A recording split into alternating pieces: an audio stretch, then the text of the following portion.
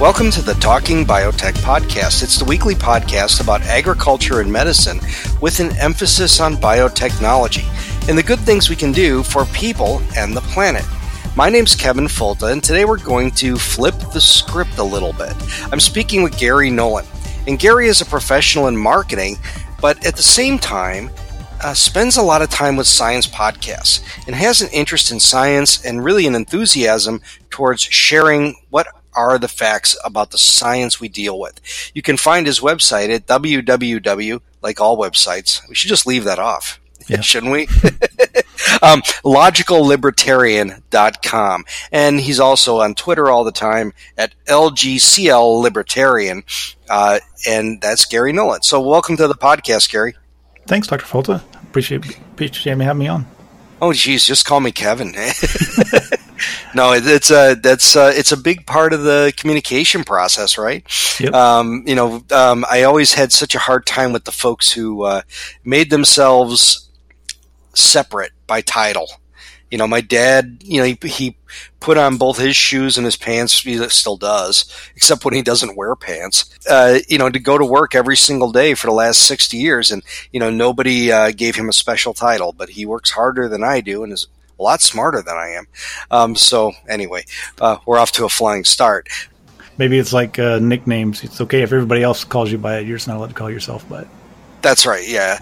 And I always made my mom use it, though. And I always use it when I'm booking a plane ticket, because when something goes crazy and then you call up, they go, "Oh, yes, Dr. Folta, we'll fix that for you right away." It's like, "You better. I'm needed in surgery in 1 hour," Hey, all right. So why don't you explain the concept of today's interview? Sure. So the idea was, a lot of times, I listen to your podcast, and because I listen to a lot of science podcasts, I've learned a lot, but I've never went to school for science, so I don't have a professional background in it or anything of that nature. So I'm sort of piecing all of my scientific knowledge together by your podcast, the podcast from like AAAS, Nature, The Naked Scientists.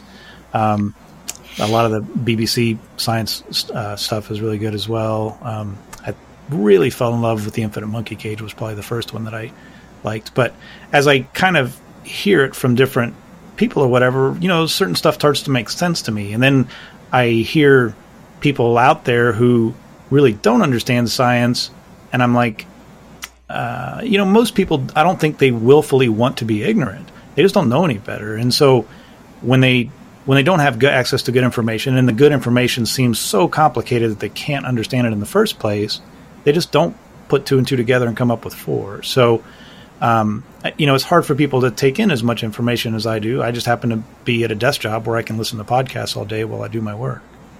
Yeah, but you're also willing to listen to different points of view from various podcasts and come up with your own synthesis. And that's pretty much that's a really interesting point about when we seek who is the audience we wish to address. Is it people who are already open to the idea of science, who just are looking for information to kind of build their arsenal, or are we really trying to change hearts and minds of Right. people who know nothing, right? And so it sounds to me like you're of that kind of thinking that, you appreciate the science, you're interested in it, and you're out to kind of sample the lazy Susan of science to ensure that you're getting the most comprehensive understanding. Exactly. And part of my when I started my page, obviously the name Libertarian's in it, so it was more of a political thing than it was a science thing. But I loved science, and and the reason I put logical in the front of it is because I said, I'm going to take more of a scientific approach. Instead of being sort of some partisan hack or something like that, I'm going to try and use sort of critical thinking to come up with my things instead of just repeating what everybody else has heard or whatever. But as time went on, I really fell in love with science, and I almost rarely ever write about politics anymore because I'm way more fascinated with science now, and I think most politicians, I think when you're younger, you kind of assume that they're world leaders. They must be really brilliant people. And you see from a lot of them that they just aren't. They're just regular people like everybody else. And some of them are quite ignorant about some things. Some of them are quite smart about other things. Most of them are lawyers. They're not scientists. So they don't really understand science, and they make bad decisions because they don't understand science sometimes, on policy pertaining to science. No, it's a really astute observation, because scientists, like I know how I am about things. I love the fact that I know enough to be able to say I have absolutely no idea, and help me understand, or show me how it works, or it's that kind of idea that I already admit that I'm defeated. Right. Politicians, on the other hand, come from this all-knowing point of view where I already know the answer, and it doesn't matter what anyone thinks. And we can think of a number of them in current politics, especially, who, I'm the greatest that ever lived. I know everything. I know it better than they do. It's that kind of bravado that keeps you from actually learning more and getting better. And sadly, the one group that doesn't seem to do that, you almost never hear from them, the Supreme Court. I don't know if you've ever once listened to their actual audio arguments, but they ask questions and they kind of seem somewhat humble, which is odd. But you never see them on TV. But they get along well. There's decorum there. They still make their sort of partisan decisions sometimes. But if the rest of Washington acted like the Supreme Court, I think it'd be a lot better place. Well, yeah, but partisan decisions you should expect in a lot of ways, because everybody's decisions in those veins are based upon their individual life experiences. And, me as a professor, I think you find many people in academia lean much more politically left because they're very interested in the social aspect, right, and they prioritize that. And to us, we didn't make any money growing up in terms of science. We paid less than most around in other comparable disciplines. And it's not what we're interested in. We have a very different brass ring than other people. On the other hand, the farmers that we serve, they're constantly pinched by regulation. They're beat over the head with rules and regulations that harm their bottom line. They and I understand exactly when someone tells me I'm a Republican and I vote that way straight ticket. I go, you know what? If I was in your shoes, I would too. Right. Because I have a different set of rules that I have to play with, and I don't deal with the same garbage you have to face every day. So I don't judge people based on that D or that R. I try to understand where they're coming from. And, exactly. and when I really put myself in their shoes, I totally get it. And then when we both get it, then we kind of connect and we realize, how do we solve some real problems? Exactly. And I think that's a really important thing. Cool. Yeah, so let's talk about science. So the main thing that your idea was, and this was pretty cool, was that you were going to ask me questions about some pressing issues in science to gain a little more clarity, and I would see if I could try to answer them. Absolutely. Thanks to your podcast, and I hope you don't mind me mentioning another, but there's a one from Cold Spring Harbor Labs called Base Pairs is really good.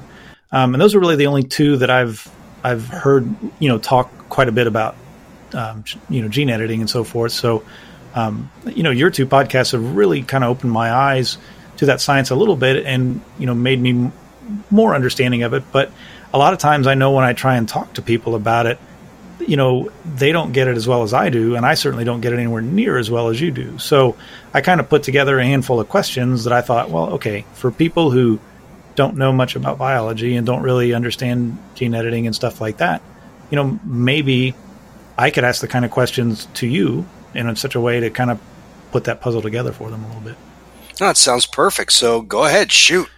So the first one I thought about was, I know most people understand gene editing as GMOs, and what you're doing is editing the DNA of a particular organism. So can you explain how researchers map out a DNA strand to understand where to edit in the first place? Yeah, actually, that's a really good question. It's actually become amazingly simple. That if you go back to 1999, when we first sequenced the Arabidopsis, and when I say we, I'm talking about the larger scientific discipline. Human genome came out, then eventually Arabidopsis was, the little laboratory mustard with a tiny little genome. And that was done by sequencing different pieces of DNA in small little bits, piece by piece, and then looking for where they overlapped. And then you could start to build this contiguous piece. It's like if I gave you ABCD, and then I gave you LMNO, and I gave you CDEF, and then I gave you, you can see, like, you could take these little pieces that have maybe 4 letters, but from different parts of the alphabet, that if you stack them upon each other, you would eventually get from the beginning from A to Z, because all of the little pieces that were, randomly cut up would somehow overlap with each other and allow you to go from A to Z with just little pieces. And that's exactly how genomes and other things are sequenced. You start with these little pieces, and the technology gets better and better all the time, where the little pieces are actually pretty long now. And you put them all into a computer and align them as best as you can, and eventually it makes this entire contiguous sequence from beginning to end. And so that's how you get a genetic blueprint that you can use as a starting point to decide where do you want to do the edits. So I'm assuming anytime you do edits, they're always going to be of the encoding variety. And can you kind of elaborate on I kind of get it, but what the encoding versus non-encoding even means? Well, but encoding versus non-encoding, basically what you're saying is parts of DNA or parts of a genome that have information that codes for, or has information pertinent to a protein that is, or a structural molecule that does some sort of function in the cell. But I'm even a little uncomfortable with that. I like to think about, what is gene or genic sequence, which is the information, the coding sequence, the blueprint for a given protein or product, and its regulatory regions. So the things that turn it on and turn it off, or express it in a specific tissue at a specific time or whatever. That's also bounded by what we actually know. And in other words, there's a lot of DNA that we always thought was just kind of throwaway stuff, sequence that didn't matter, but actually turns out to be pretty important in the organization of DNA, and in terms of long-term regulation of genes. So it allows us to make precise edits in any DNA sequence, as long as there's a few little structural features that are pretty common. So it allows us to get as long as we can get in the neighborhood, we can change the lock on the door. I've heard some people refer to, or some people have speculated that non-encoding DNA is sometimes more about disease prevention and stuff like that. It helps certain organisms to develop antibodies for long lost diseases, but potentially could come back if they weren't there, kind of thing. Is that true? Or I can't really say much about that. I don't know that there's a whole lot of evidence or support for that kind of hypothesis. Gotcha. Genomes are loaded with relics of viruses from long ago. We have plants and animals. The corn is loaded with viral sequences. Gotcha. But these are just pieces of DNA that reside in the genome and remind us of times gone by. So I don't know if there's much support to that particular hypothesis. Obviously, I think everybody knows that you're not sitting in a lab with an X-Acto knife cutting up DNA. I think CRISPR-Cas9 is what pretty much everybody uses now, but can you kind of explain how that works and what other options are there, or what did we used to do before CRISPR, and why is CRISPR better? Okay, so let's start with that last part. In the olden days, way back in 2015. Yeah. I remember it like it was 4 years ago. Right. This isn't Grandpa's genetic engineering, right? We used to use transgenics. So what we would do is take a gene of interest, so some sort of DNA sequence in its regulatory region, or regulatory sequences that we would install, and we would take this whole cassette and we put it in the agrobacterium. An agrobacterium is a naturally occurring bacterium that, as part of its life cycle, transfers DNA from itself to the plant. Okay. And scientists have kind of disabled agrobacterium and given it a new set of, a new mission to transfer what we want. Okay, so we put in the payload in the agrobacterium, and it puts it into the plant and puts it into a few cells, and then we can take those few cells and turn those few cells into a whole new plant. CRISPR-Cas9 is different, or I should say gene editing. Mm-hmm. Gene editing is the process of adding this thing called CRISPR-Cas9, or what's called Cas9. It's an enzyme that you can think of as the scissors. What it does is it goes into the DNA and does a little bit of a cut. And we can talk about where it comes from some other time. But just think of Cas9 as this machine that does a cut. Then what we do is we give it a little bit of information of where to do the cut. And what we do is we provide it with instructions, and that's a little DNA sequence that it grabs onto, and it goes along the DNA and compares the sequence it has against the sequence in the DNA. It says, okay, not a match, not a match, not a match, not a match. Oh, here it matches. And then it cuts there. And so the idea is that you give this very specific piece of DNA kind of a signature that it goes out to find, and then it goes and matches it against the DNA and makes that cut. So you can put your favorite gene in that sequence, and then Cas9 will take that and cut the DNA at that space. So this is, you said it's an enzyme, so this is like a biological process, not a mechanical process, like it's some sort of living organism that kind of does it based on the information you give it? Well, it's a protein that does it, right? So it's a protein, it's an enzyme, and an enzyme is just a protein that does some work. Gotcha. And that protein does that cleavage, that what we call an endonucleolytic cleavage. It cuts inside the DNA based upon where you tell it to cut. Okay, so that's Cas9. There's other types, this thing called talon, which we did an interview back with Dan Voitas, back maybe episode 103 or 108 or something. But he uses something called talon. And talon, which you gotta love the people who name these things, falls right in the hands of the... Right. Like, what's the scariest bird part we can think of? Okay, talon. But what talon does, T-A-L-E-N, and that again is a abbreviation for something much more extravagant. Talon is a series of proteins that recognize specific DNA sequence, and they're tethered to an endonucleolytic activity. Again, the kind of enzyme that cuts DNA. So whereas Cas9 uses a guide RNA, or a little piece of nucleic acid, to match the DNA and decide where to cut, talon is just proteins that find the sequence and then cut. And both of these are useful techniques. There's a lot of other ones, meganucleases. There's a whole pile of different ways to do this. But CRISPR kind of stole the spotlight. Gotcha. And talon is still a really good one, too. So I've often heard of gene editing as turning like genes on or off. Is this more accurate, or it seems like you'd be adding or removing genes, not necessarily turning them on or off? But well, it turns them off by inactivating them at the level of the DNA. So there's a couple ways to do that.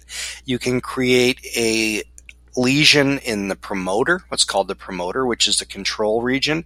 So you can think of a gene as beads on a string, that there's an upstream region, so to the left of that bead of strings, that regulates how that gene is turned on and off. And you can make mistakes, make errors in the promoter, and that can affect the expression of the gene. But the most potent way to do it is to make a big deletion, or remove one to several bases from the middle of the gene, or from the early part of the gene, and then the rest of it is all screwed up, because the way in which it's translated into a protein becomes strongly affected.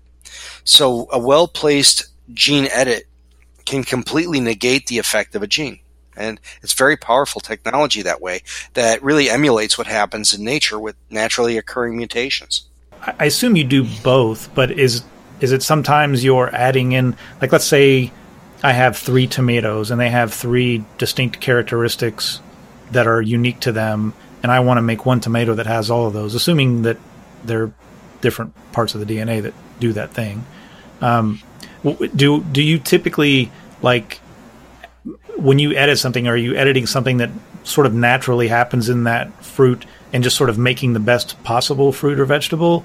Or I know you've talked a couple times about adding something that doesn't normally occur in that vegetable. Like, I know in one of the very early podcasts you did, you talked about adding, I think, was it keratin to a particular fruit in Africa to help with like vision problems they were having there? Sure. Well, that's beta-carotene, and that's adding a couple of different enzymes that actually do the metabolism of increase the levels of beta-carotene. A little bit different. Gene editing, I think you want to think of as let's go back to your example of 3 tomatoes. If you have a tomato or any fruit or vegetable that is really good, and let's say this is an outstanding variety except for it breaks down post-harvest too fast, or it maybe there's an easier one, a better example, it's susceptible to a certain disease. And we know that susceptibility to specific fungal diseases is caused by different genes called R genes that have kind of a lock and key mechanism with the fungus, and that if the fungus recognizes that receptor, can become infective. Resistant plants don't have the right receptor, so the fungus can't do its damage. We can edit a specific receptor and knock it out, so now the plant can't recognize the fungus can't infect it. So this way you can take something that's almost perfect with that one problem and fix that one problem. The other way in which this is used is by taking something like, and this is really cool stuff, we've done a couple episodes on this, and I have one coming up with Zach Lippman. So if you go down to South America and you see wild tomatoes, they don't have fertilizer, the insects don't eat them, they grow just fine everywhere, but they make a really lousy fruit. And scientists have determined that it's just a couple of genetic tweaks that you can make to make that fruit perfect. Right. In our cultivated tomatoes, we've lost all the wild genes that allow it to grow in horrible soil and still live and be resistant to everything. So can we make those a couple edits to that wild tomato to give it domestic quality fruit? And that's the other really huge place for gene editing. You kind of hit on something interesting there that so when we say the perfect fruit, for instance, from a natural selection point, I would think the fruits perfect would be, I don't want to be tasty, I don't want things to want to eat me, but we edit it, but we want the opposite. So from a natural selection standpoint, does a fruit typically evolve in such a way that it's not so good for us, whereas we're sort of trying to push it towards being better for us? Or, well, I think it depends upon what the fruit's dispersal mechanism, what the seed dispersal mechanism is, right? And so if your goal is to have an animal pick that fruit and carry it away and drop it along the way or pass it through its digestive system, you want something that's appealing to the animal and something that's exciting, right? Yeah. Other times you want, maybe you want a fruit to drop right there and not be eaten. And in those cases, those fruits have evolved less than desirable flavors and colors and aromas. So it all depends on what that fruit's goal is. Is it to protect the fruit and, drop it right there, or is it to put it somewhere else?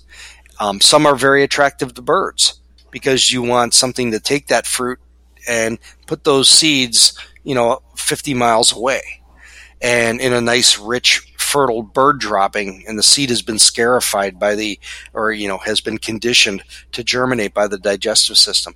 It's all about what your role is as a fruit. What's your goal? Does the EPA consider GMO organic? Well, GMO and gene editing, right? There's the deal there. So GMO cannot be grown in organic systems, and that's not an EPA determination. That was made by the National Organic Standards that said we will not allow a genetically engineered plant in organic systems, which I think is a horrible, horrible miscite. And that was kind of leading me to my reason for asking that question, because like the proper usage of the word, it literally has to be organic for you to edit the genes. If it wasn't, you couldn't. So it seems odd. Like there has to be genes to edit, so therefore it's organic. Like, or I guess what I'm getting at, like an organism has genes by definition.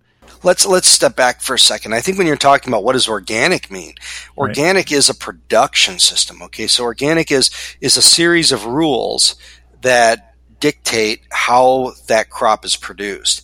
And it has to do with how seeds are sourced, what kind of fertilizer you can use, what kind of crop protection strategies you can use, and which ones. And really what it is, more is what is not allowed. So you can't use synthetic fertilizers, you can't use synthetic insecticides or fungicides, except in some cases. You can't use herbicides, synthetic herbicides. The difference is that that's a production system. Right. And a lot of people get really upset with me because I'm not so harsh on it. I'm all for organic research, and I love people who do organic gardening. I love that farmers can make money off of consumers who are willing to pay more. Hey, about time farmers made money on stuff. So the difference there is that the genetics is completely different. If it's a transgenic where you're adding a gene or where you're editing a gene, you're doing something very precise, but that's not allowed in organic cultivation. If you put those seeds in a nuclear reactor and you break the DNA in that same spot and make it resistant to disease, that is allowed in organic, even if there are a million other gene errors that have been brought in by that placement in the nuclear reactor. It's a very hypocritical system. Well, and that's kind of why I was asking that question. So it was interesting when you were talking about the definition of organic, you were talking about like what the EPA allows people to label as organic, right?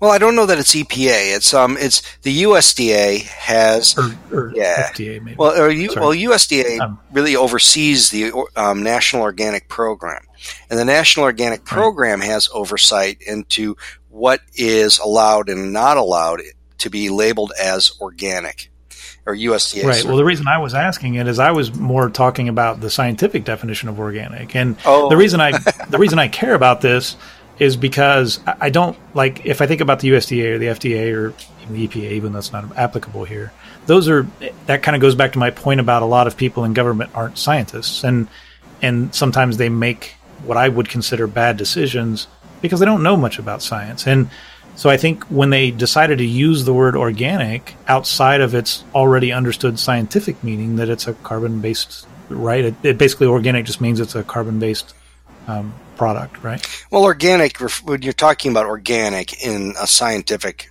sense, you're talking about organic chemistry. And organic chemistry is kind of the central lifeblood of, literally, of all organisms. And any carbon-based molecule, with the exception of carbon dioxide, is considered an organic molecule. So your sugars, your proteins, your DNA, they call those organic molecules because they're made with carbon as a backbone, or as a central part of a backbone. Organic production and organic crop protection, that all comes from a little bit different of a cultural meaning.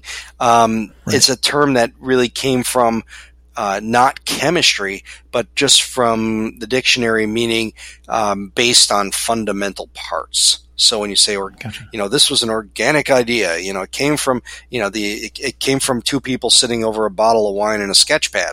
It was an organic idea. And I think that's where the basis of organic farming and cultivation really got its traction. I think the thing that bothered me, and maybe it doesn't bother you as much or others, but it just seemed like it was sort of a hijacking of that word for a different purpose. And what it did was, by saying that, say, GMOs are not organic, which by a scientific definition they absolutely have to be, that you're misleading people into believing they're not like an organic tomato isn't a tomato. It's something like a tomato, or I'm sorry, a gene edited tomato isn't a regular tomato like an organic tomato, when that's not really true. You've taken the tomato and you've made it an ideal tomato, but there's nothing. If I put two tomatoes in front of you, one GMO and one organic, and said, is this one natural and this one not natural, you wouldn't know unless somebody told you, or you knew the sequence of the particular tomato you were looking for, right? No, that's a really good point. I never thought about that. Is that by saying that it's organic implies that the other one is completely synthetic and and not made of biological matter. And there's people who've made that claim. Moms Against America, or Moms Across America, which they're Freudian slip. That's a different group altogether. Yeah. but they actually showed in that, if you look up stunning corn comparison and all my analysis on that, they actually showed that corn that came from a genetically engineered background had like no carbon. It was, What? except for it was loaded with glyphosate and formaldehyde that are, it was mountains of glyphosate and formaldehyde, which are carbon-based molecules, but there was no carbon in it. It was fudged numbers that they made up. But the idea was to make it look like something completely alien and something that certainly was not organic chemistry. Yeah, and I'm not I don't know how much you know about the idea of libertarianism. Some of us are like total anarchists, which is not me. I definitely believe in a role of government, and I don't mind the government like giving people information or making sure people have information in this particular case. Like, just to me, I would have rather they said, if you're going to edit the gene and people want to know this for whatever reason, I don't care, because I feel pretty comfortable what you guys do is safe. But if people really want to know this, then just label it gene edited, but don't give it some moniker that says it isn't organic when by science's definition it is. It just, to me, it makes people scared of something that they shouldn't be scared of. Yeah, but there's so many rules on the books about this already. And if something is made, whether it's any kind of product that's in a box that we're selling in the store, if there is some sort of hazard or some sort of risk, like made on equipment that may have processed wheat, or made in a factory that might have peanut dust, that must be on a label. Gene editing poses no special risk. Right. And the product in that box is no different than something that could have happened through natural mutation. So if you look at what the FDA's role in this is, it's to certify that the food is safe. It's not to talk about how it was made or who handled it or where it came from, that kind of thing. These are rules that talk about the quality of what's in the package. And so that's actually a great point, because they really only need to explain what's in it for people like having allergies or something like that. And I agree with that, but that actually makes perfect sense. Yeah, well, but if gene editing caused a special risk, then absolutely label it. But don't just say gene edited. Say that this product contains a variation of the forget the name of the proteins that are mutated in peanuts that cause problems, but it contains a variant of this particular seed storage protein that could cause allergies in some part of the population. That's good information. The fact that it was gene edited doesn't matter, because the outcome is the same whether you gene edit it, whether it's done by transgenic or whether it's done by natural breeding. So nature could have made the exact same product. That's right. Just by correcting it. No, that's exactly right. So that's good information. How you did it doesn't matter. It's like it's like going on vacation. You can drive to Las Vegas or you can fly to Las Vegas. Either way, you're in Las Vegas. It doesn't matter how you got there. And so that's kind of the idea. The technology we use to create the changes is the journey. The destination is exactly the same. Yeah, I had written about GMOs a couple of years ago, and just based on a lot of what I've learned from you and stuff like that. And the one thing I always try and point out to people is, like, we've been editing genes for thousands of years through cross-pollination and stuff like that. But, when you do that, you might have trait A, B, and C in 3 different fruits, and you're hoping to get one fruit that has A, B, and C, like our tomato that we've been talking about the whole time. But when you would try and let nature do it through cross-pollination, who knows what you were going to get. Whereas now with gene editing, you get exactly what you tried to make, like, because you did it very precisely. And it's funny that people are bothered by that when it's like, you're okay with accidents, but you're not okay with being precise. Like, it just doesn't make sense to me. You hit the nail on the head. And if the more you learn about biology and the way that genes move, that when you cross 2 things together, say you want to take 2 plants, one that has really good disease resistance and another one that has very good flavors, and get all of those genes in one place, you don't just move that one gene by breeding. You move the whole genetic neighborhood. And you could be moving a toxin or something that's an allergen or what. In traditional breeding, we do it all the time and nobody cares. But if you adjust that one gene in a very precise way, with that one single change that you can verify, people get upset. It's a really, really interesting psychology there. Yeah, it's like it's very ironic. Like you do something that you might or might not get what you intend, and the FDA doesn't care. Good luck.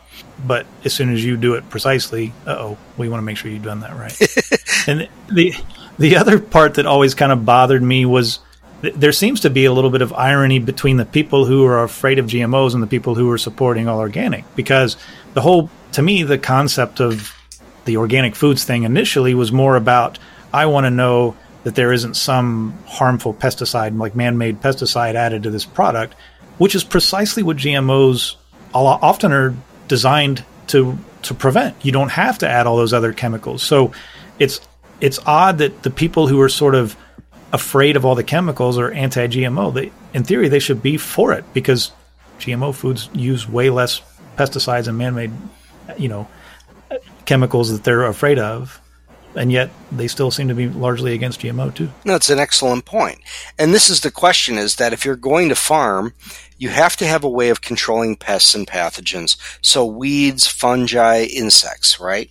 And you can do that in a couple of ways. You can either use production techniques, and organic production techniques do some things very well. Intercropping, using trap plants, using cover crops to put fertilizer in, or put elements in the soil that can be used as nutrients.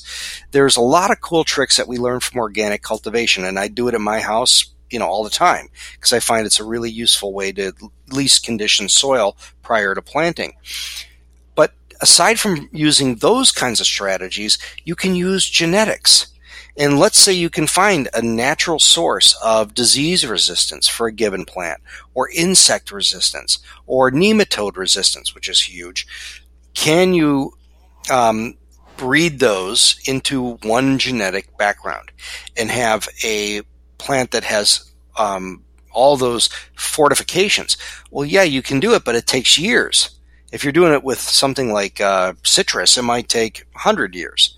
But here we can do it with genetic engineering and gene editing inside 5 years. Right. Yeah, so this is what drives me nuts, is that here you have a way to complement organic production, which is a perfectly fine idea, with the best possible genetics. But it's this weird fear of corporations that make the folks who are in charge of the standards to say absolutely not, no genetic engineering, even gene editing is out. That's the thing that drives me nuts. Like, if a company makes something that kills people, it usually runs them out of business. I mean, it's not. We have a great free press in this country who does a pretty good job of reporting that kind of stuff on most occasions. So, people have this weird inherent fear, but obviously the money is to be made in making a great product, not a dangerous one. Oh, that's true. But look at glyphosate. Here's a case where you make a very good product that is very, very low toxicity by any single measure that has ever been done in independently verified research. Yet this was so effectively vilified that this compound, even though it's perfectly safe from anything that you can read in the literature, has led to massive lawsuits, has led to the potential of different countries and different provinces in Canada, different even reevaluation in our country as to whether or not this will be continued as an option for farmers. And so, based on almost zero data, the best tool for the environment, the best tool for farmers, sustainability all the way around, is going to be lost. I hope not, but that's something that is increasingly realistic. And it seems like the FDA's obviously on board. Because I know I've seen them basically coming out and saying there's no inherent danger with it. So you would think that the lawmakers would listen to their own people. Yeah, but it's the FDA, and let's just put it this way. These compounds are reevaluated every so many years, and it might be 10 years or 15 years. I think it's 15 in the U.S., where the regulators go back, FDA and EPA, and look at the current state of the literature. And they make determinations since 1971, every 15 years or whatever it is, and say, okay, reevaluate it, it's good. The EU does the same thing. Canada does the same thing. Canada came out in 2017 and said, this stuff's fantastic, let's not do anything. It's a constant reevaluation for safety. And Right. I think if Rachel Carson was alive today, she would be rather appalled at how activists have really vilified a very good strategy that keeps much more toxic chemicals off the farm and out of the environment. Yeah. And and I don't know a ton about glyphosate. If I understand it right, it prevents photosynthesis. So the way it works to kill weeds and so forth is if it prevents them from photosynthesizing, they naturally die. But then they engineer their crop to be resistant to glyphosate, so it doesn't happen to their crop. Is that you're right? getting there? So it's a little bit more intricate than interrupting photosynthesis directly. I think that's an indirect effect. What it does is it blocks protein synthesis by blocking the production of an amino acid. So proteins, which are the structural elements of cells and the enzymes in cells, they're made up of amino acids, right? And so there's certain amino acids that are made in different ways.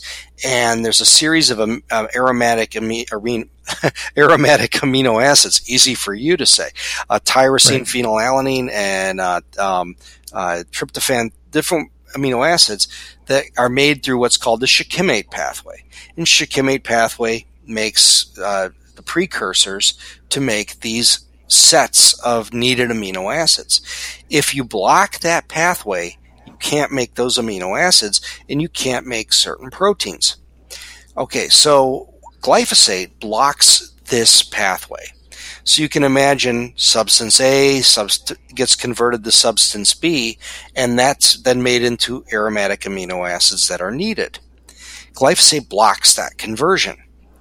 Now because it interferes with an enzyme that makes A to B, the enzyme that does that is inhibited by glyphosate. The resistant plants have a version of that same enzyme. It does the same job, only it doesn't care about glyphosate. So those plants survive just fine. It's kind of like going, out to I worked on my truck all day today. It's like, unscrewing your Napa Gold oil filter and replacing it with a Mopar oil filter. It's changing one for another. It does exactly the same job, just more or less efficiently. And you're not changing anything else about the plant. You're just giving it a different tool that now is not inhibited by the herbicide. So that's how it works. And it doesn't necessarily inhibit photosynthesis. It inhibits anything to do with growth and development. But photosynthesis has a rapid turnover of specific proteins. There's parts of the photosynthetic machinery that need to be replenished, for lack of a better term. And the shikimate pathway helps to provide those amino acids and those proteins for photosynthetic application.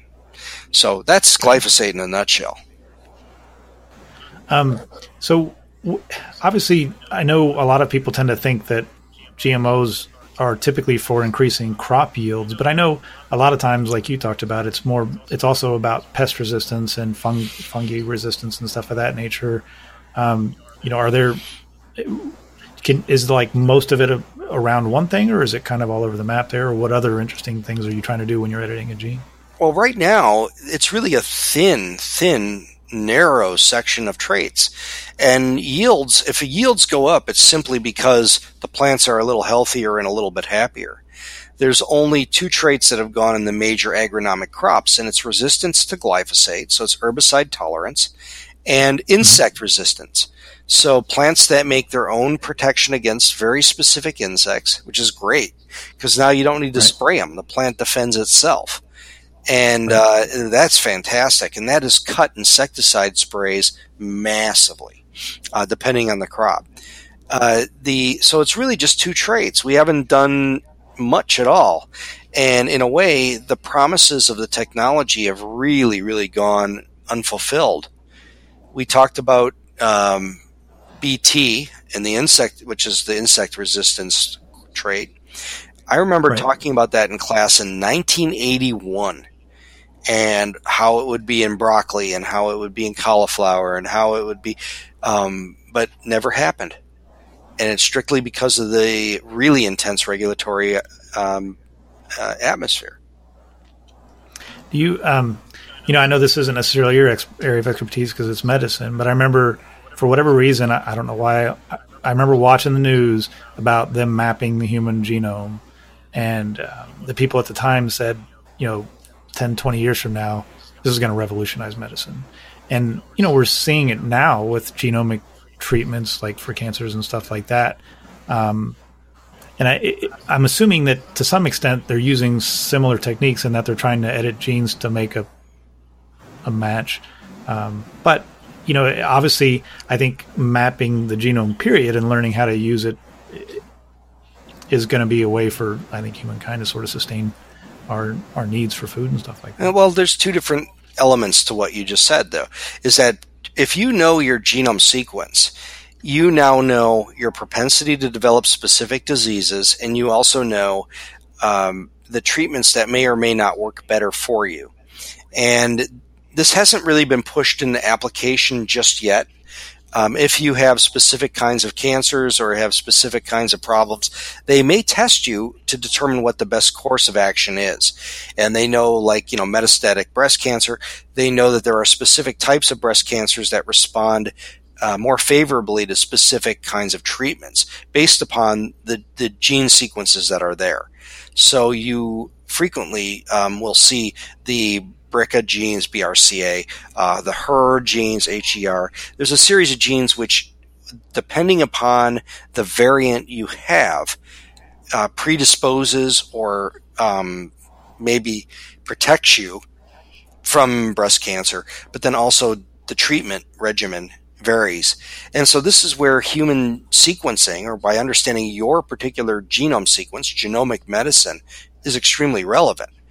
Your sensitivity to be able to use coumarin as a potential therapy varies. On a whole different level, like I know my potential problems. I've had my genome sequenced, and I can go through and look at the SNPs, the single nucleotide polymorphisms. It's just a way of saying the little variants in DNA that tend to be associated with specific diseases. And I know that in my family we have obesity, high propensity for obesity, and alcohol abuse. And those are things that, I can certainly understand that. I can see those kinds of patterns. And those are things to watch out for. In terms of other diseases, I'm pretty lucky to get a good bill of health.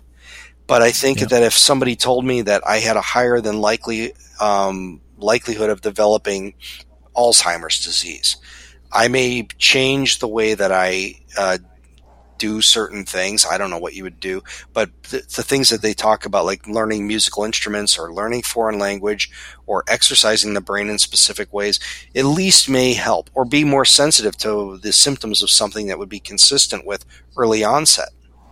So those are why this kind of thing is really important.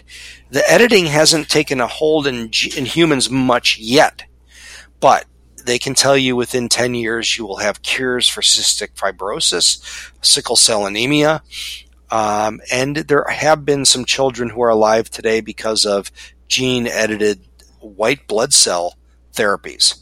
And that's a whole other thing we can talk about another time, but it is something that's happening.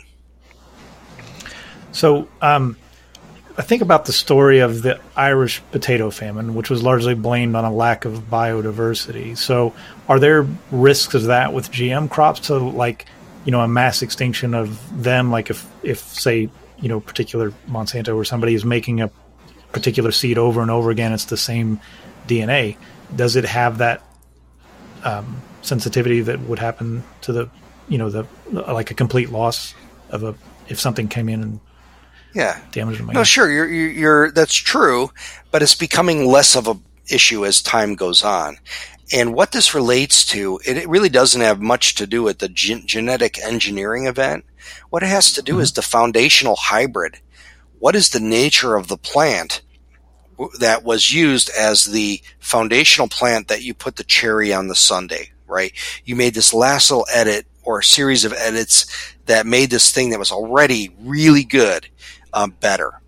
And so the problem is that in most of our crop plants, that original hybrid, the genetics are very narrow. And it's not so much like corn and soy like people say. I think about things like grapes or apples or citrus or potatoes. That's some narrow germplasm, which is a way of saying there's no genetic diversity. Most potato farmers are growing Burbank russet, which came from the late 1800s and over hundreds of thousands of acres. So the biggest problem with gene diversity is in our foundational hybrids, and I think that's getting better now that we can use more computationally enabled selection techniques. We're able to come up with new varieties that actually are opening that genetic bottleneck quite a bit. So if we think about genetic mutation, obviously it happens to all life forms, so I'm assuming it's going to happen to GM crops too, right? Like, if you engineer in a particular trait, is it more likely to mutate away because it wasn't there in the first place or wasn't normally there, or is it pretty much just like any other genetic trait? Well, it's an interesting point because if you, as a scientist, I would say there is a potential for that because many of the elements that we used to use as the key building blocks of a genetic engineered cassette, so the part that we'd put in, the plant does recognize them as problematic and turns them off. That does happen, and that's because we used to use sequences from viruses and things that were at a very high expression level because you wanted the level to be expressed at a high level, or you wanted the plant to express that new gene at a high level. And we see some evidence that a plant recognizes it and turns it off. It says, hey, this isn't right. This doesn't belong here. In other cases, I think we're getting better at using other tools in the toolbox to ensure a good quality, even expression of genes that we install. So I'm assuming that whole process of that mutation, since it sort of happens normally, and like a gene-edited crop mutates just like a normal crop, I'm assuming that's why, like Monsanto, for instance, wanted people not to use their second-generation seeds because they would have some mutations and they potentially wouldn't be nearly as effective for what they were designed for. Well, right? So I think that's not quite it. So mutations are relatively rare.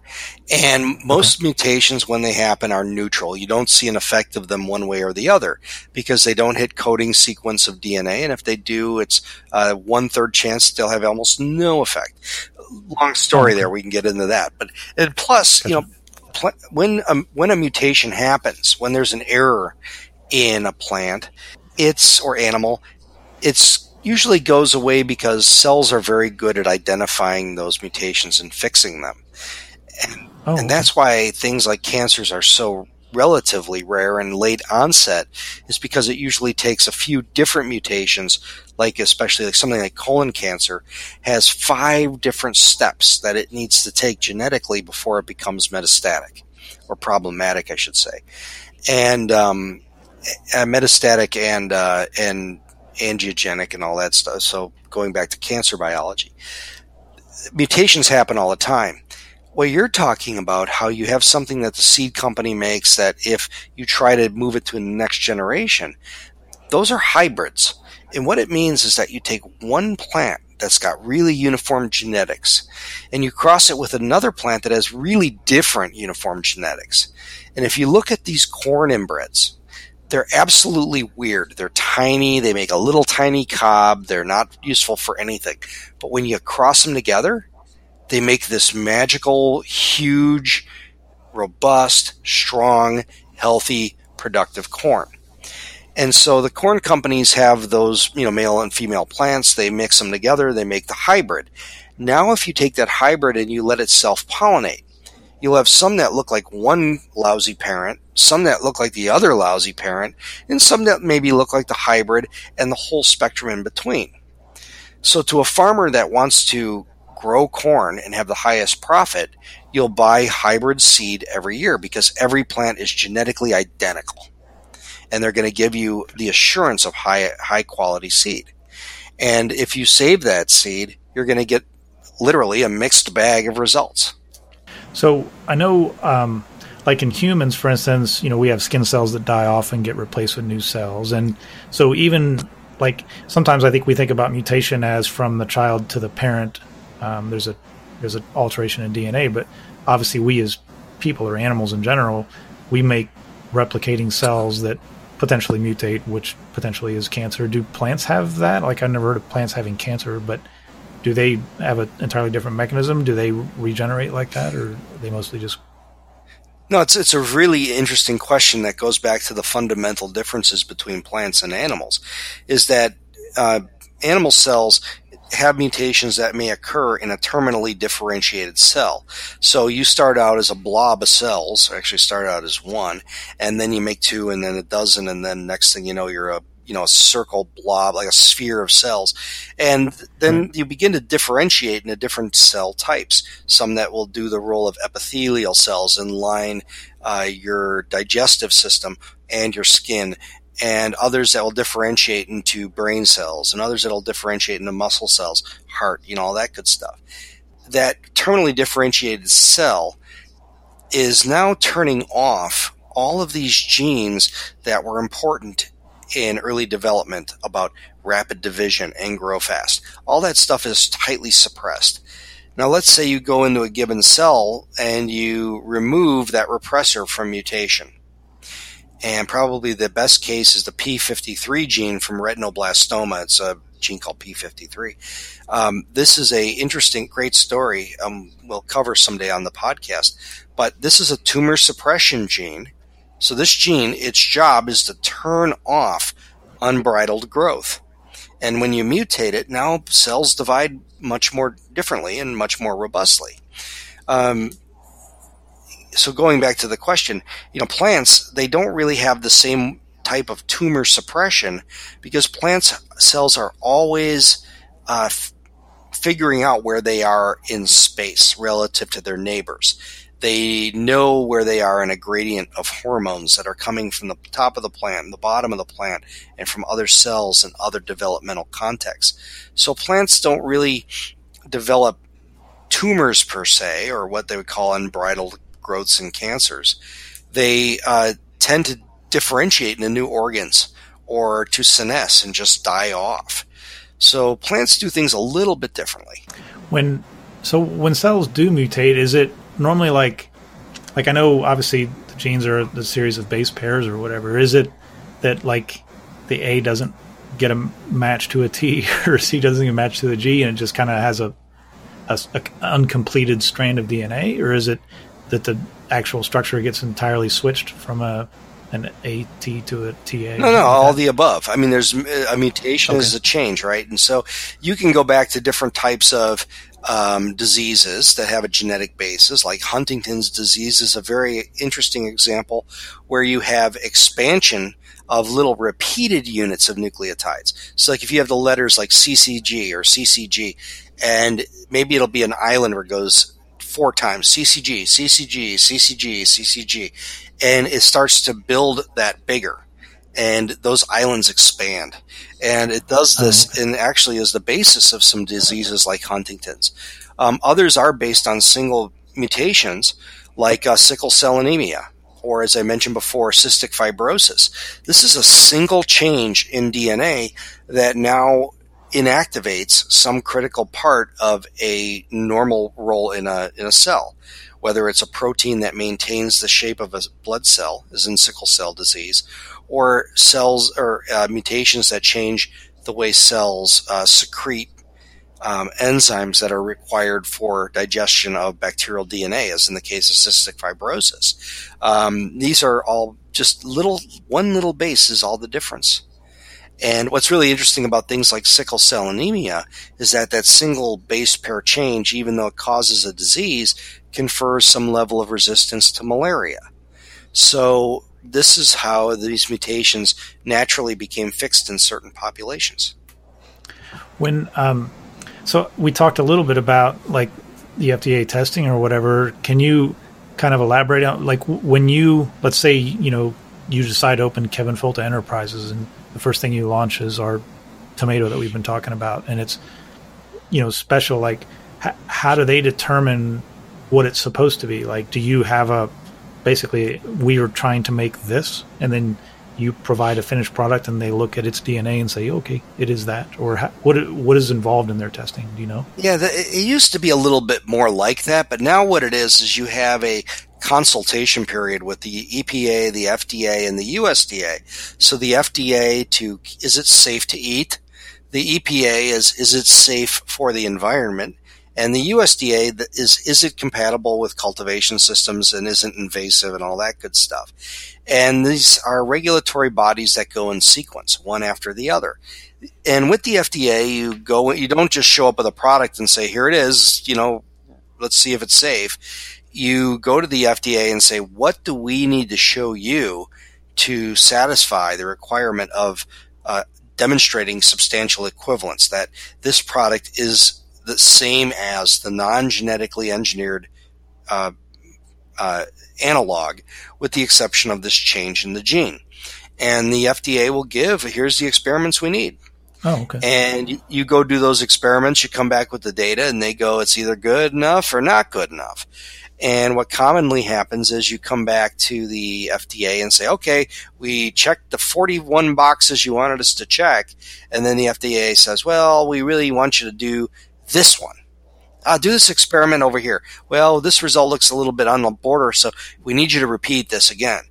And so this is kind of a moving goalpost, but that's the beauty of this that no one appreciates, is that every trait, every product is custom tested and with very strong FDA oversight.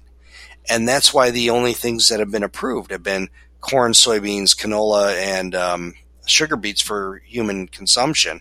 Well, some papaya and apple and that thing, but a little bit of acreage. The main crops are all these big ag crops because you can't afford the time and energy and expense to do the tests on something that's a small market. The one, I always think about irrational fears in science, and one of the most common is nuclear energy. And you think about with nuclear energy, oddly enough, that I was very surprised when I researched this. There's a statistic that's death per kilowatt hour, and they're actually measuring how many people died bringing that particular bit of energy to market. And one of the lowest is actually nuclear energy. It's similar to an airplane where people are afraid to fly, even though statistically it's way safer than driving. And I think it's always about, okay, maybe statistically it's safer, but if it goes wrong, it could go really wrong. And it did in Chernobyl. But with the fear of GMOs, I don't know. Is there a scenario where something went wrong, that would make people afraid? I mean, I understand sometimes people are just afraid of the unknown, but I've never heard of any sort of thing that went wrong with them. Yeah, I think that the likelihood of something going wrong with the level of rigorous testing that's out there is extremely low. Plus, if people want to say it's all done by these greedy bastard corporations, if these companies are indeed the greedy, money-grubbing bastards that they say they are, they're going to want to make sure that they're not affecting the people that are using the product. So the companies are selling to farmers, so it better perform great in the field, and it better be something that consumers appreciate. Right. And something that isn't, that's what I never understand. It's like the worst business model in the world is killing your customer. Right. And so I do think that it's mostly that these based on ignorance. It's not. There's no incident that anybody has to point to. Yeah. There's nothing to point to, but I think that if you make me put on my philosopher hat and I say, well, our ability to create technology is always greater than our wisdom to use it properly. Right. And I think that's the case with, when you look at nuclear. I mean, we do a really good job with nuclear power, and I wish we were all nuclear power. Yeah, me too. We use it on battleships, and we use it on space stations, and we use it in so many contexts. And the sun is a nuclear reactor. I mean, we can harness this kind of power to do very good things. The problem is that we also make bombs. Right. And you also have suitcases full of uranium that are missing from Tehran, who knows. But this is why people look at these kind of what they call tail risk or these black swan events. Right. They fixate on those. And yes, with genetic engineering, you could make a virus. You could take the chickenpox virus or the herpes virus or the polio virus and arm it with an antibody that will attack human myelin, and anyone who's infected would be paralyzed. You could do this create biological weapons around genetic engineering. And so it's those kinds of insidious uses that some people weigh extremely heavily. To me, I think about the tremendously weak children I've seen even in places like China, Uganda, where these children could benefit from this technology in a huge way with better food. Right.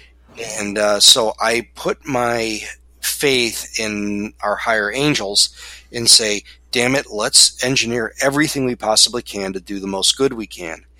And if we can saturate the world with good use of technology, maybe people will be less inclined to run into that bus with a suitcase bomb of nuclear power. Has there ever been I can't even think of ever hearing of a time where somebody puts, obviously we've made nuclear bombs. We've used nuclear energy for potentially bad purposes. Has anybody ever used biotech for something like that? Or there has been, yeah. There's some sort of, and I don't remember where I heard this or what the sources of this is. So, take this with a grain of salt. Fair enough. But this goes back a ways too. I remember hearing this way back that the Soviet Union back in the day had engineered the smallpox virus with the demyelinating enzyme, or with an antibody that attacked myelin. So any infected population would be rapidly paralyzed. That's a pretty insidious use of technology. Right.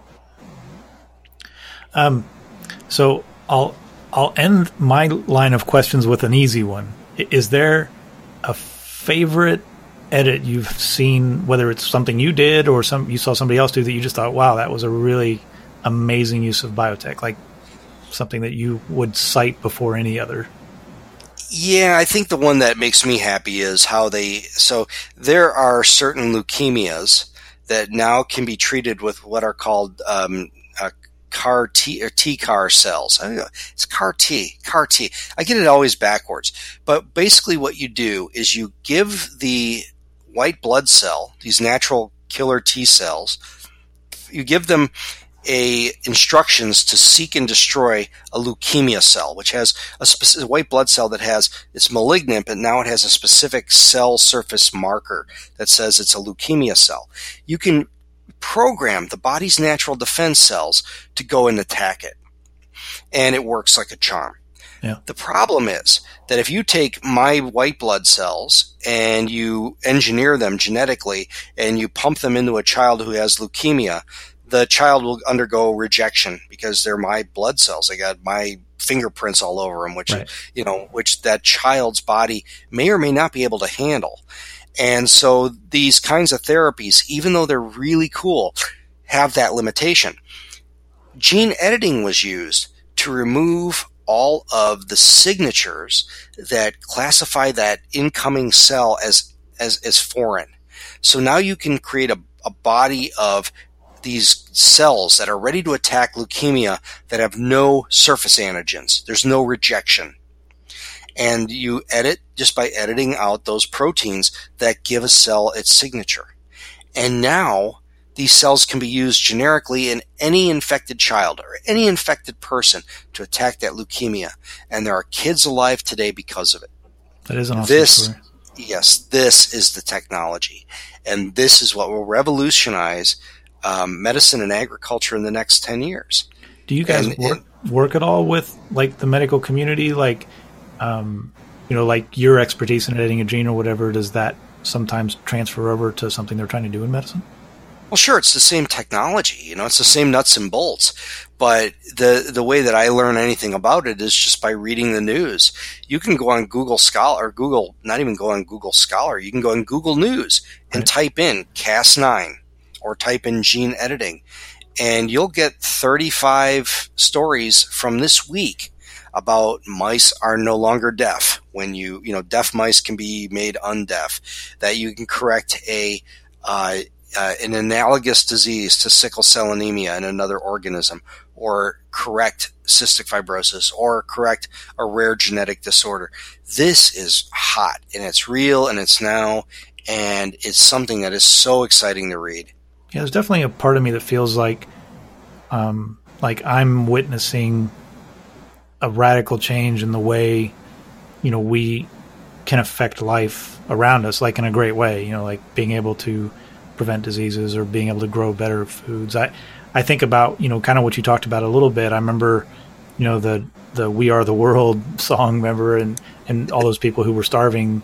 And I always thought, man, if they could just make a food that grew there, that would be great. And that's sort of precisely what we're doing now. Instead of having to fly in food and hope it makes it and hope it doesn't get stolen by other people or something like that, we're just making stuff that can grow there.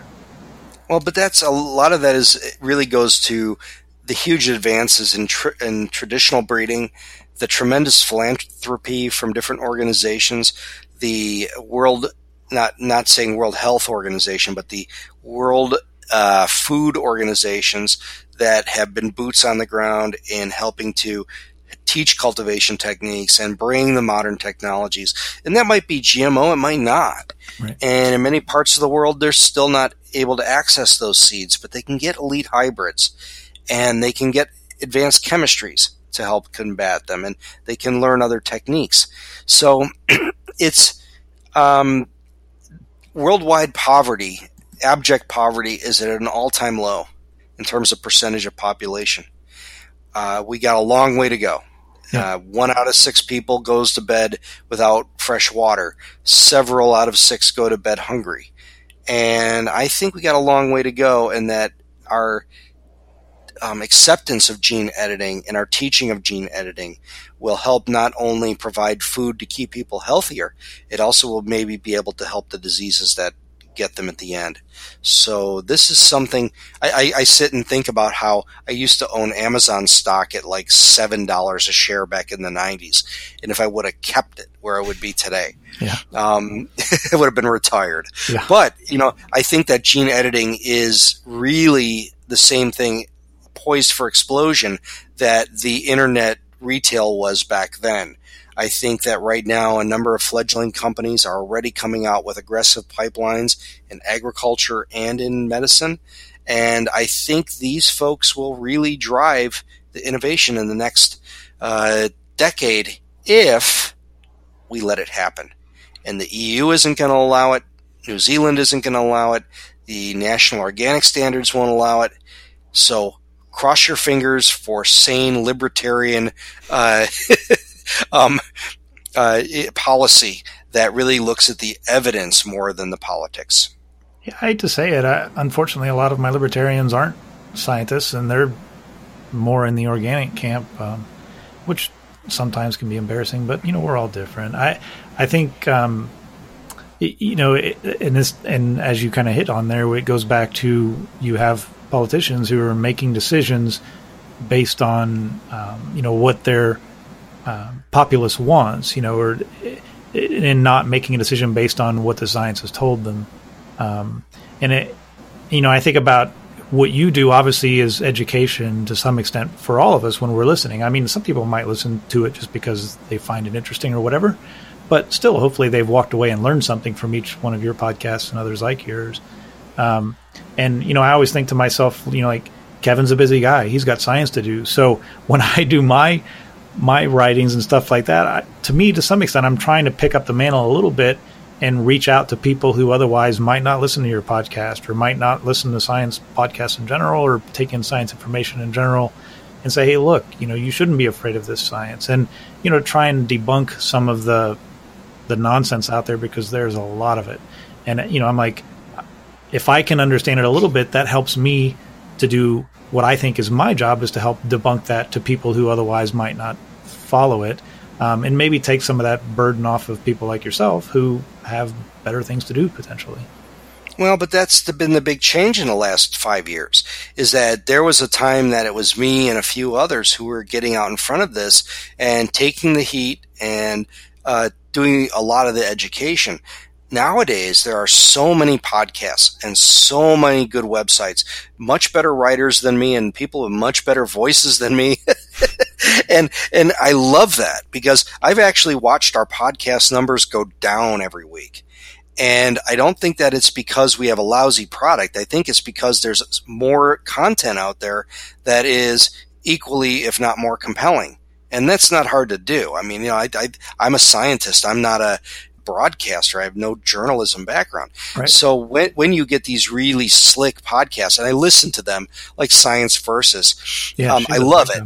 Yeah. Oh, it's wonderful. But she and her team of 20 people, right? Because at the end they do the Science Versus was brought to you by this. I had this, we had these sponsors, and so did the advertising, and so did the production, and so did this. And I sit and think, if I had a production team, this would be a little different. Right. But it's me usually at 4:00 in the morning on Saturday morning with a headache, in front of a computer trying to squeeze this thing out by, 7:00. I got a million other things going on. We're busy in a lot of different fronts personally and professionally, but this is a priority. But, gosh, I wish I had some of the resources that those folks do.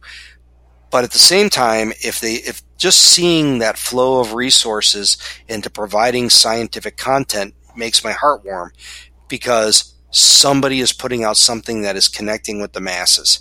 Yeah. And seeing my numbers go down doesn't mean that they're going from me to keeping up with the Kardashians. It means they're going from me to Science Versus, or me to Skeptic's Guide in the Universe, or me to Naked Scientist, or whatever.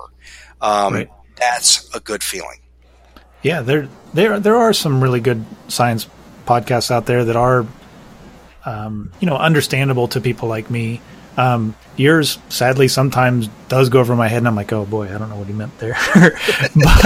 but the more I listen to it, the more I hear recurring themes. I'm like, oh, okay, I kind of get that now. Sometimes just hearing it presented in multiple different ways, or hearing the same story from multiple different people and the way they might present it, eventually it starts to come together. But you're right. The more we have those kind of people out there, presenting it in a way that everybody can understand, or at least most people can understand. I think this fear of science just doesn't make sense to me. There's a lot of things to fear in this world. I just don't feel like science is one of them. People can use science for bad things, and you should fear those people. But to me, you should never fear science itself. Well, this is where I'm going next. I'm kind of thinking about putting a cap on the podcast series somewhere around 200. We're at 106. This one will be 162. And I have another idea that's going to be going on. I'm doing a lot of video right now, which is good, and I'm doing more every day. I'll post a YouTube video later of how to change out a windshield wiper pump on a 2005 Nissan Titan. But that's not science. Yeah. But I am exploring more of video and video editing. The big thing that I'm working on, I have a concept of going after the charlatans directly, going after the bogus garbage that we see on Netflix. Right. And I have the idea of something that I'm going to be doing called Science Pause Button. And what it will be is that you watch the video on TV and you listen to the podcast, and you have your finger on the pause button, and every time they tell you some bullshit, I'll say pause. Oh. And then I'll explain what it is. And I want to do a Science Pause Button podcast, or maybe that's what Talking Biotech will become, to do it with podcasts that are appealing to audiences that are being lied to. And I heard one earlier today on glyphosate they were talking all about Roundup Ready wheat, which never existed, at least commercially. I want to start to directly go after the people who are lying to others. Yeah, why not? They're doing it to you. Oh yeah, well so, I know I've taken enough heat for it for a long time, right. But I think this is probably my new role, and it's not just being the scientific information source. There's plenty of that out there that's much more slick, right, and much more attractive, in my opinion. I hate listening to myself. I do think there's a place where I can take those claims apart in a very attractive way that people will be excited to listen to. Yeah, absolutely. I mean, you may be familiar with that Dr. Zubin Damania. He goes by ZDogg MD, and he obviously had that one where he attacked What the Health, and it was only like a 10-minute video, but it was huge, and a lot of people watched it. And I don't know how many people took away from it what they were supposed to take away from it. But what you're describing is, sounds like potentially something similar, where you're taking something that people might think, oh, this seems legit. This person, they got a Netflix contract to do a video. They must be credible. Well, no, they must not be. They must be entertaining, or Netflix wouldn't have picked them up. But Netflix isn't a team of scientists. They don't know. And so if you have something that is, maybe potentially humorous, but debunks their garbage along the way, or even, Penn and Teller's bullshit was a very good example of something that was entertaining, but just went after it. So there's clearly a market for that kind of thing. Yeah. Well, I kind of imagine this will be a combination of Penn and Teller's bullshit with Mystery Science Theater 3000. There you go. And I kind of, it's kind of where I want to go. And I toyed with this idea a long time ago and realized that I'm watching something like Genetic Roulette, and I'm just kind of being snarky and making fun of people's whatever, clothes or whatever. And oh, I can't believe he has this on his, desk in the background. And those are kind of funny things that people notice about these videos. So we talked about audience in the beginning. I want to reach out to the people who are the consumers of this bogus media. Right. And I want to just say to them, look, I want you to look at this carefully. I want you to think about what he just said. Now, does that make sense? I want to be something that somebody who watches something like GMO OMG, or this new one by Jeffrey Smith, The Secret Ingredient, or, What the Health, or you name it. I want to be the little voice that says, okay, I understand you're watching this. I understand you appreciate it. Now let's look at it through a lens of a scientist and see why this drives me nuts. Think about this along with the others who are you're consuming media from. And I think that's my new audience. I think those are the folks I'm going to target next. And if we can drag some other folks who are like you, who are science enthusiasts, who want to fortify their positions, this will be attractive to them too, because now it's going to help you build your position when someone wants to discuss one of those crappy movies. You bring up an interesting concept. Maybe what we need to have is a science board that rates the, how they have PolitiFact or whatever that rates with how true what that politician said was or whatever. We can start rating all these stupid documentaries. Yes, that was great science, or no, that was utter bullshit, or somewhere in between. That's actually a really interesting idea. I mean, you could do something like rotten GMO tomatoes or something. There's got to be, maybe there's a way that you can have some sort of a rating system that says, I will say that, I've found that the more I follow like people like yourself and other people who are, first let's start off with like the really reputable people like AAAS and Nature and some of the, the really peer review, well-respected peer review journals and stuff like that. And then that sort of trickles down to people like yourself who cite those sources as to why you've done something or whatever. And I think at one point you were even involved with Nature a little bit, right? Maybe not too much directly, other than we've published some work in the Nature series of journals. And I'm on the editorial board of one that's in the Nature family, but that's it. But you know what I mean? Like, you start to realize that these people tend to be related. And so for me, I've sort of learned to understand who I can trust and who I can't, just as a trickle down from those peer-reviewed journals. In other words, if you have put something in one of those journals, or you're citing those journals when you're reporting on something or something like that, then I can say, okay, this person's probably pretty reputable because they're not citing IHateGMOs.com as their source, or something like that. Sure. And so, and I've found that the science community, like, once you start to understand them, you can kind of understand who's on the inside and who's on the outside a little bit. But you also start to learn what are bullshit claims look like. And just developing that skill alone, I think, has helped me a lot to be able to know, okay, that just doesn't make sense. And I think like Brian Dunning had done a podcast one time about, how to sort of understand nonsense claims or whatever. And it was actually pretty insightful, but I think that's an important skill for a lot of people to try and learn, is how to know, why that. You don't have to necessarily understand science to be able to apply some sort of skepticism and realize what they're making kind of doesn't, or the claim they're making kind of doesn't make sense, and why it doesn't make sense. And that's really important, especially in the era of predatory journals, where there are so many journals where you can pay to get your article published that it really doesn't undergo a very rigorous evaluation. Yet it attains the patina of a peer-reviewed article. And there's a lot of that. And it's the thing that we really have to focus on, and maybe this is something where you can get a thumbs up and thumbs down system, is how many times is this thing cited, or how many times have people expanded the work? And this is really the hallmark of the classic anti-GMO movement articles, is that none of them are ever replicated by themselves or independent others. And so all these, like, the goat stomach or the pig stomach study, or the lumpy rat study, or the potatoes back in 1997, these are the touchstones that these folks use consistently to say this is dangerous, horrible technology. But none of it is ever repeated independently.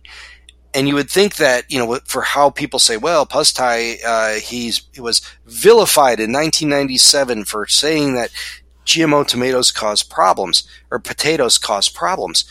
If that was real, right now in the age of proteomics and in the genomics tools, millions of people, well, I shouldn't say millions, but certainly other groups would have replicated that. Right. All the claims that Stephanie Seneff makes about, glyphosate is getting in the proteins, that's never been shown once in any of the data. Don Huber and his mystery organism, it's never turned up anywhere in the thousands of studies where proteomics and genomics tools have been used. So all these people making these claims, not only is it never reproduced, is that independent research says they are lying to you. Right. There's no evidence for their claim. And yet they still continue to get speaking engagements and travel around the world lying to audiences about science. And that's a real problem. It is. And, like the one thing I always try and tell people, I'm sure you're probably familiar with Dr. Carl. Don't ask me to pronounce his last name. But he always talks about, everything's a poison. What matters is the dose. And I always, I think about, like, when people argue against glyphosate or something like that. And I'm like, okay, what's the dosage? And what do you mean? Well, because that matters. Like, if 1 gram is dangerous and you're only going to find, 1/10,000th of a gram in a thing of food or whatever, you'd have to eat way more than you could ever possibly eat to get to the danger or the level of toxicity. Therefore, it's not really dangerous. But people don't understand that kind of stuff, and they just say, "Oh, if it's got any trace of this, it must be bad." And I'm like, "Well, okay, let me put it to you this way: there was a person who died on a radio podcast on a radio show because they drank too much water. Like, literally, they died being poisoned by water. One of the most important things we take in as people, and one of the most innocuous substances we could take in, and they drank enough of it to make it a poison. On the flip side, the FDA has an acceptable level of cyanide that can be in your food because, again, what matters is the dosage. And when people don't wrap their head around that, it's hard to, like, and that's where I was getting at when I would say, like, sometimes if you just learn little bits, you can learn how to be skeptical. So when you start hearing people say, this is dangerous, that's dangerous, if they're not mentioning the dosage, don't listen to them, because they're not speaking from a point of knowledge. They're just spreading fear. No, you're exactly it. And that's the problem with, the Dirty Dozen and the Environmental Working Group and all these things. It's all about saying a non-zero number. yeah, this is not a threat, this is something that isn't a problem, but it's present there in parts per billion. Right. And a part per billion is a second in 32 years. And so, I don't know what you were doing at 5:14 a.m. on January 3rd, 1974. To think about that particular, how much resolution that is, how small of an amount this is, that you can consume those amounts, parts per billion amounts of glyphosate or whatever, and it is not going to affect you. Right. And that is assuming that you're even consuming it. All of the studies that are out there are done by a laboratory that's run by John Fagan in Iowa. So he's in the middle of the Corn Belt. He's an anti-GMO guy, and he's detecting glyphosate in everything, including in organic stuff where they're not allowed to use glyphosate. And in my world, when your negative control comes out as positive, that there's a problem there. He said, "Oh, no, it must be contaminated." Well, no, there's a much more easy explanation, and that is the method of detection is extremely sensitive and maybe isn't reliable. And there's other reasons we can discuss about why that may not be real. Right. But the bottom line is that the levels that are claimed to be detected are just simply not consequential. Right. Well, we could go on forever, but we're already in an hour and 33 on what was supposed to be at an hour, so I should be respectful of your time. But I think science is really important, and there's so many people who don't understand it, who don't seem to want to understand it, and unfortunately just want to believe what's easier to understand. And it's easier to understand somebody making a claim like, "Oh, this is dangerous," versus somebody like yourself explaining exactly how it works, why it works, and therefore why it's safe. It's I don't know. I guess we humans are maybe pre-programmed to be afraid of that which we don't understand, even if it doesn't make sense to be. But I appreciate all that you do, in debunking a lot of the garbage out there and trying to educate people. And at least to some extent, you've educated me, and hopefully a lot of others will listen to your podcast. Well, good. Thank you so much for thinking about doing this. I think it was a lot of fun, and a little fun to put on the interviewee hat for a while. I don't have to be thinking ahead of the next question, which this was kind of a coast, easy. Yeah. But thank you so much for thinking about doing this. It was really great. So if people want to listen to you or find you on Twitter, where do they look? So my website is www.logicallibertarian.com. And then on Twitter, I'm lgcllibertarian.com. I'm typically trying to be, a little humorous with what I do, but mostly try to promote skepticism, critical thinking, and the libertarian side is more promoting, limited government, not no government. I'm not the anarchist, so don't accuse me of that. I hope, I think there's that one saying about. For evil to succeed, or all that's needed for evil to succeed is for good people to do nothing. And so I think, for me, I've tried to take on the mantle of debunking bad science, and I know you obviously do a ton to do that, and hopefully encourage other people to learn a little bit more about science so they can also be the debunkers. And hopefully if there's enough of us, it'll work like a virus herd immunity. You get enough people debunking bad science, debunking that bad science, and the bad science doesn't have a chance to spread. Yeah, maybe it's nerd immunity. Yeah, we just coined a new phrase here. Yeah, so you better go get that one before this airs. Yep. Nerdimmunity.com.